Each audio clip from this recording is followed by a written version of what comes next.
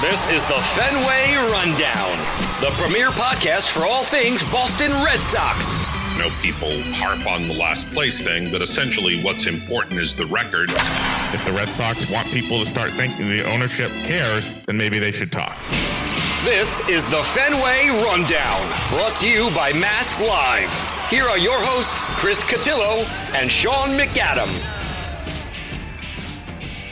Happy Tuesday. Welcome back to the Fenway Rundown podcast, Mass Live's Red Sox show. We came at you yesterday with an episode discussing the Hall of Fame ballot.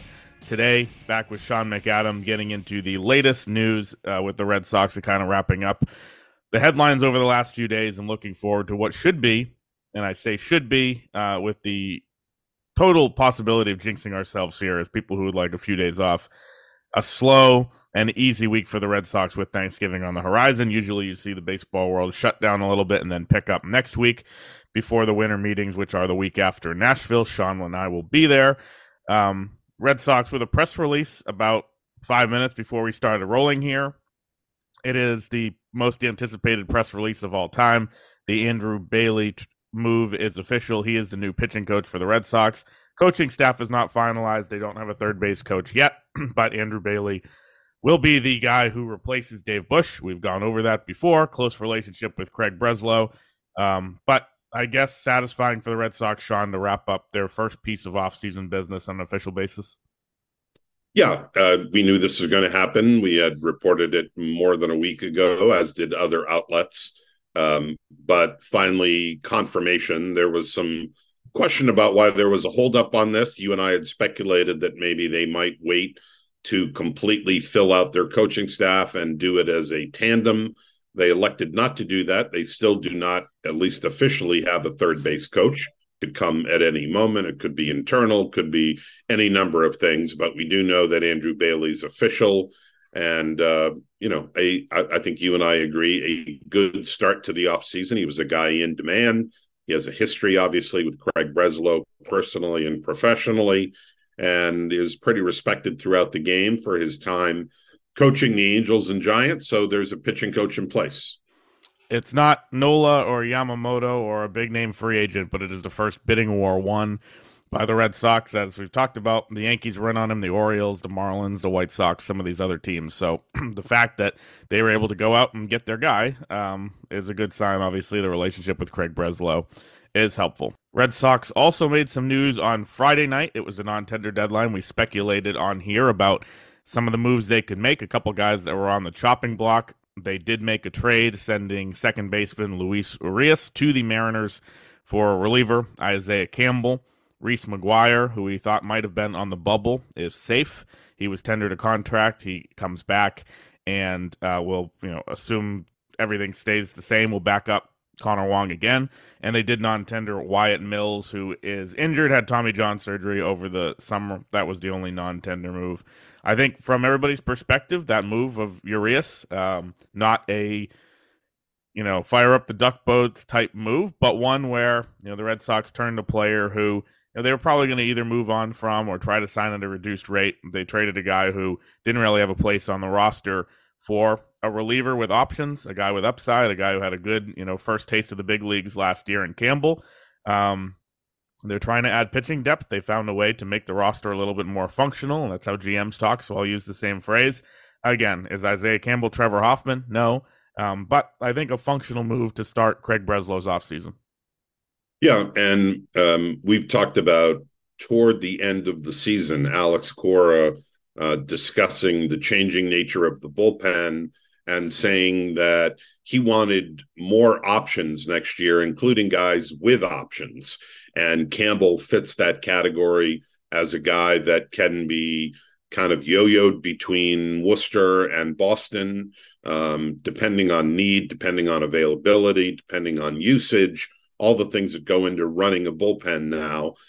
Campbell's a fairly hard thrower. That was another thing that Alex Cora said he wanted more of, guys with, kind of premium velocity.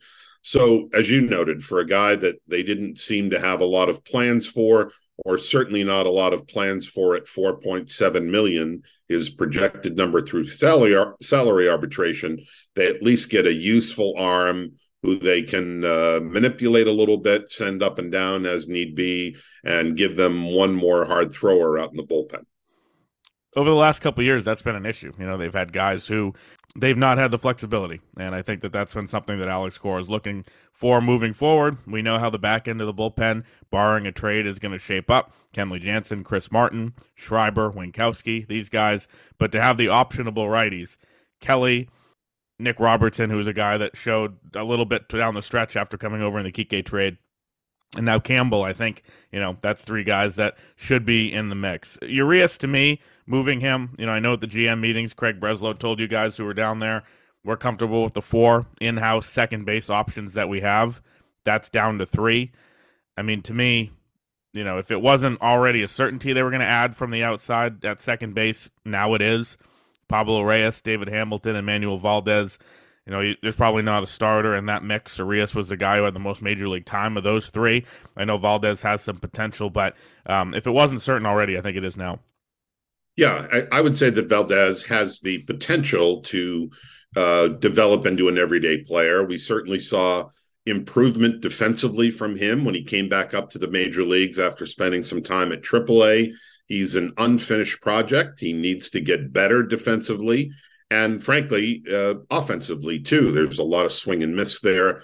But from the left-hand side, you can at least see some upside. And if he could make himself into at least a adequate defender, or at least close to it, he's someone that could keep that seat warm at the very least until maybe Nick York is ready or some other middle infield options appear. But I would be very surprised if they didn't do something, whether that be Jonathan India, to whom they've been linked, a guy that the Reds have made known is available. There are some other lesser free agent options out there, maybe some trade possibilities, but I think there's going to be additional competition at that second base spot between now and the start of spring training.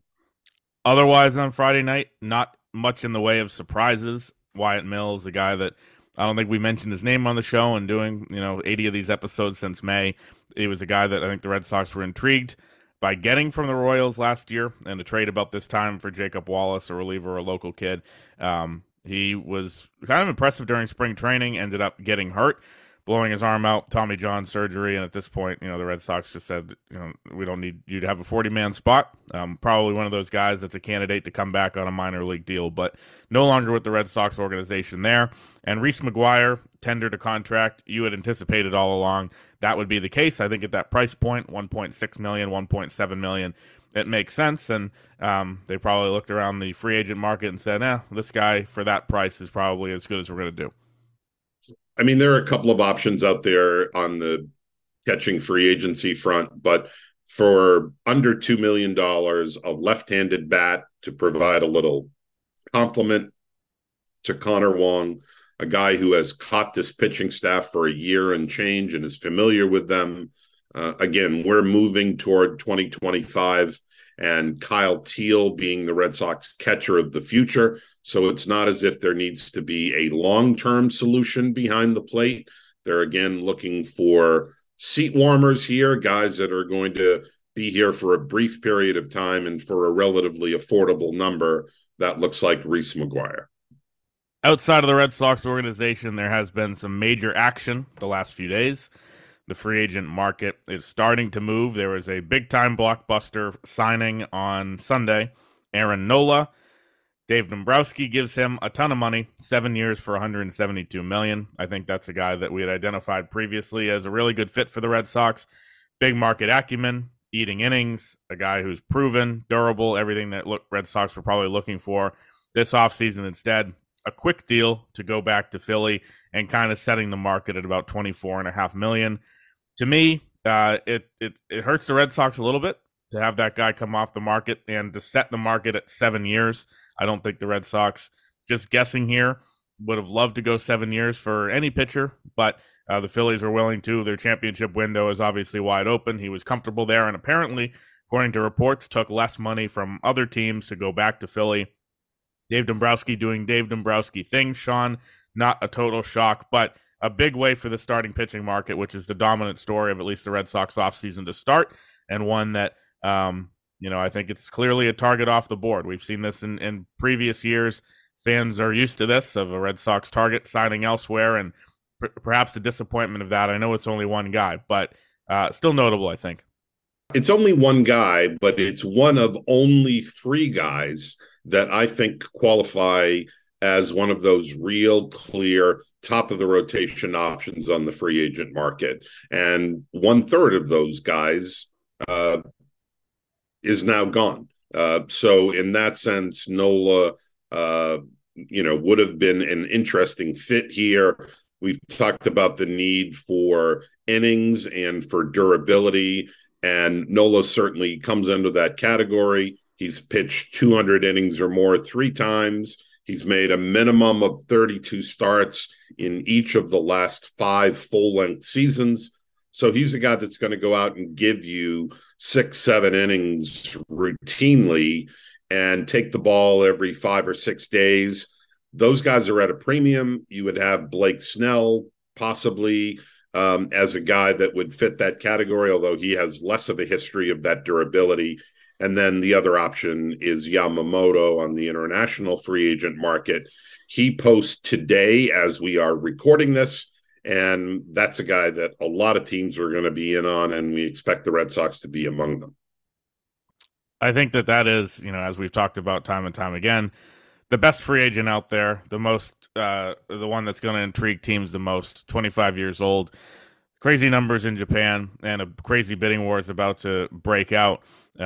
It's anticipated that every team in baseball is in on this guy, from the Yankees to the Dodgers to the Giants to the Mets. The Phillies probably aren't now after signing Nola. Remember, this isn't the old posting system. People were talking about, Dice K and paying that fee up front and things like that on Twitter yesterday. That's not how it works. It's an open market for 45 days, and by January 4th, he will have a new team. I think the Red Sox are in here. I think the Red Sox have a legitimate shot just because of the need, the money, the history with Japanese players, and all of that. How do you assess the Yamamoto market as it opens today? Well, he is now the most in-demand free agent, whether it be North American or international, because of a number of things. Because most teams need front-end pitching, and the fact that Yamamoto is the rarity of a guy with that profile, but he's also just 25 years old. And that's where I think the Red Sox interest, amps up a little bit here, because we know that John Henry has a phobia about getting into long-term deals with free agent pitchers who are going to be deep into their 30s, as Aaron Nola would have been, as you noted, already 30, 31. He'll be 37, 38 by the end of that deal. That's a risky commitment. Now, all of these deals have some risk associated with them. But the fact that Yamamoto comes in at 25 and you could give him an 8-year deal where he's only 33 at the end, I think lessens the risk for the Red Sox and increases the likelihood that they are serious bidders for him. Indeed, there's a lot of reporting out nationally that have the Red Sox, in the top 3 in terms of deep interest in Yamamoto, and I'd be surprised if they were not significant players for his services. Doesn't mean they're going to get him, but I think they're going to be very aggressive in their pursuit of him. You wrote today on Mass Live a scouting report of Yamamoto, speaking to a scout who's seen a lot of him. What were your takeaways from that reporting and writing that today, just from somebody who had a first-person view of watching this guy and knowing what he's all about? Yeah, I guess the biggest surprise might have been that in assessing his stuff, which includes, 5, maybe 6 different pitches, while the scout said that all of them were above average pitches, and that really is part of his appeal, that he can throw any number of pitches for strikes, that he has a number of different ways to get you out, that he's not predictable in terms of his repertoire, all of which are positive. The one thing that surprised me a little bit is that he doesn't have that elite swing and miss pitch. His fastball is very good, but it's not 97, 98 with a ton of swing and miss. He has struck out a lot of hitters. In fact, over the last 3 years, in addition to winning the Sawamura Award, which is the equivalent of the Cy Young Award over there, he also has won the pitching Triple Crown in NPB. That means he's led the Japanese league in wins, ERA and strikeouts. So he does have swing and miss stuff, at least against hitters over there. He's not somebody that's going to blow you away with one particular pitch. Rather, it's his assortment of pitches and the ability to go to any number of a handful when he needs to get a strikeout, when he needs a swing and miss, when he needs to come back from being behind in the count. So an intriguing mix, but more very good across the board rather than one standout pitch. And I think that's part of the appeal, where when guys break into the majors and, they're a one-trick pony, sometimes they can be figured out. When you have a guy with so many weapons, obviously the risk of that decreases. The free agent market, as I said, picking up a little bit. Aaron Nola was the first domino to fall. 2 signings yesterday that we'll touch on briefly. Ronaldo Lopez to the Braves for 3 years and $30 million.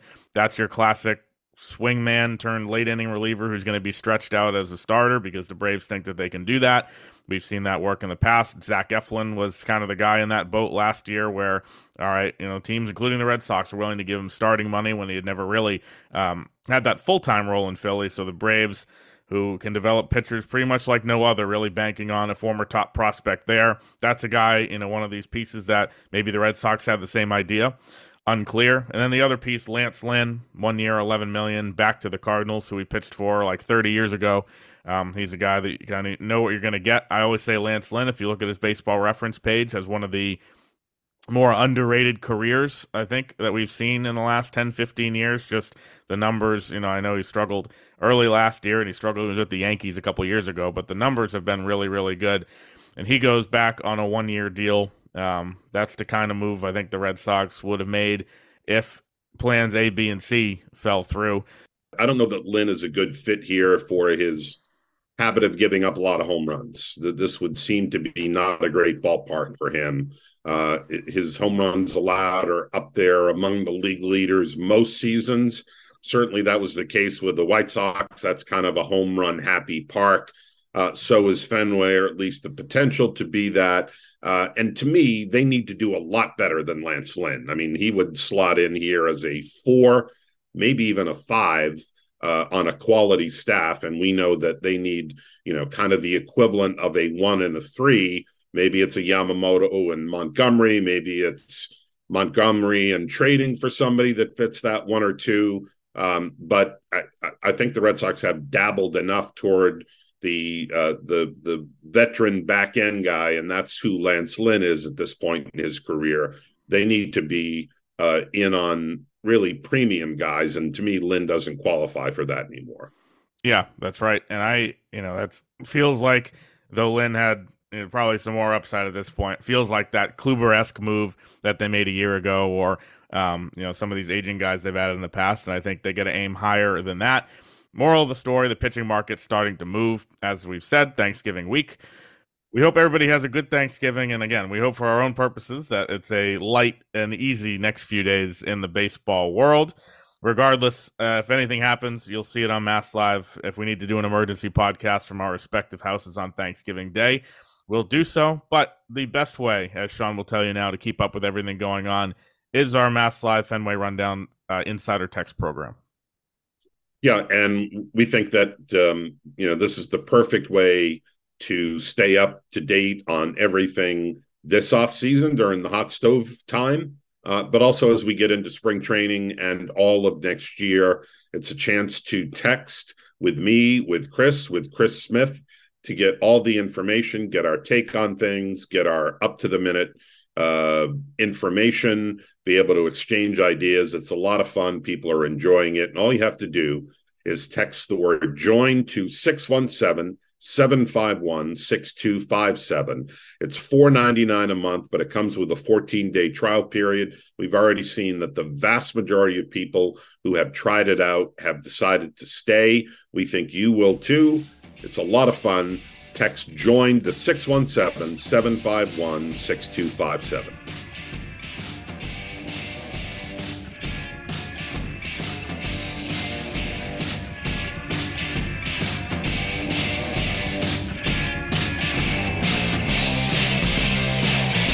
This has been the Fenway Rundown, brought to you by Mass Live.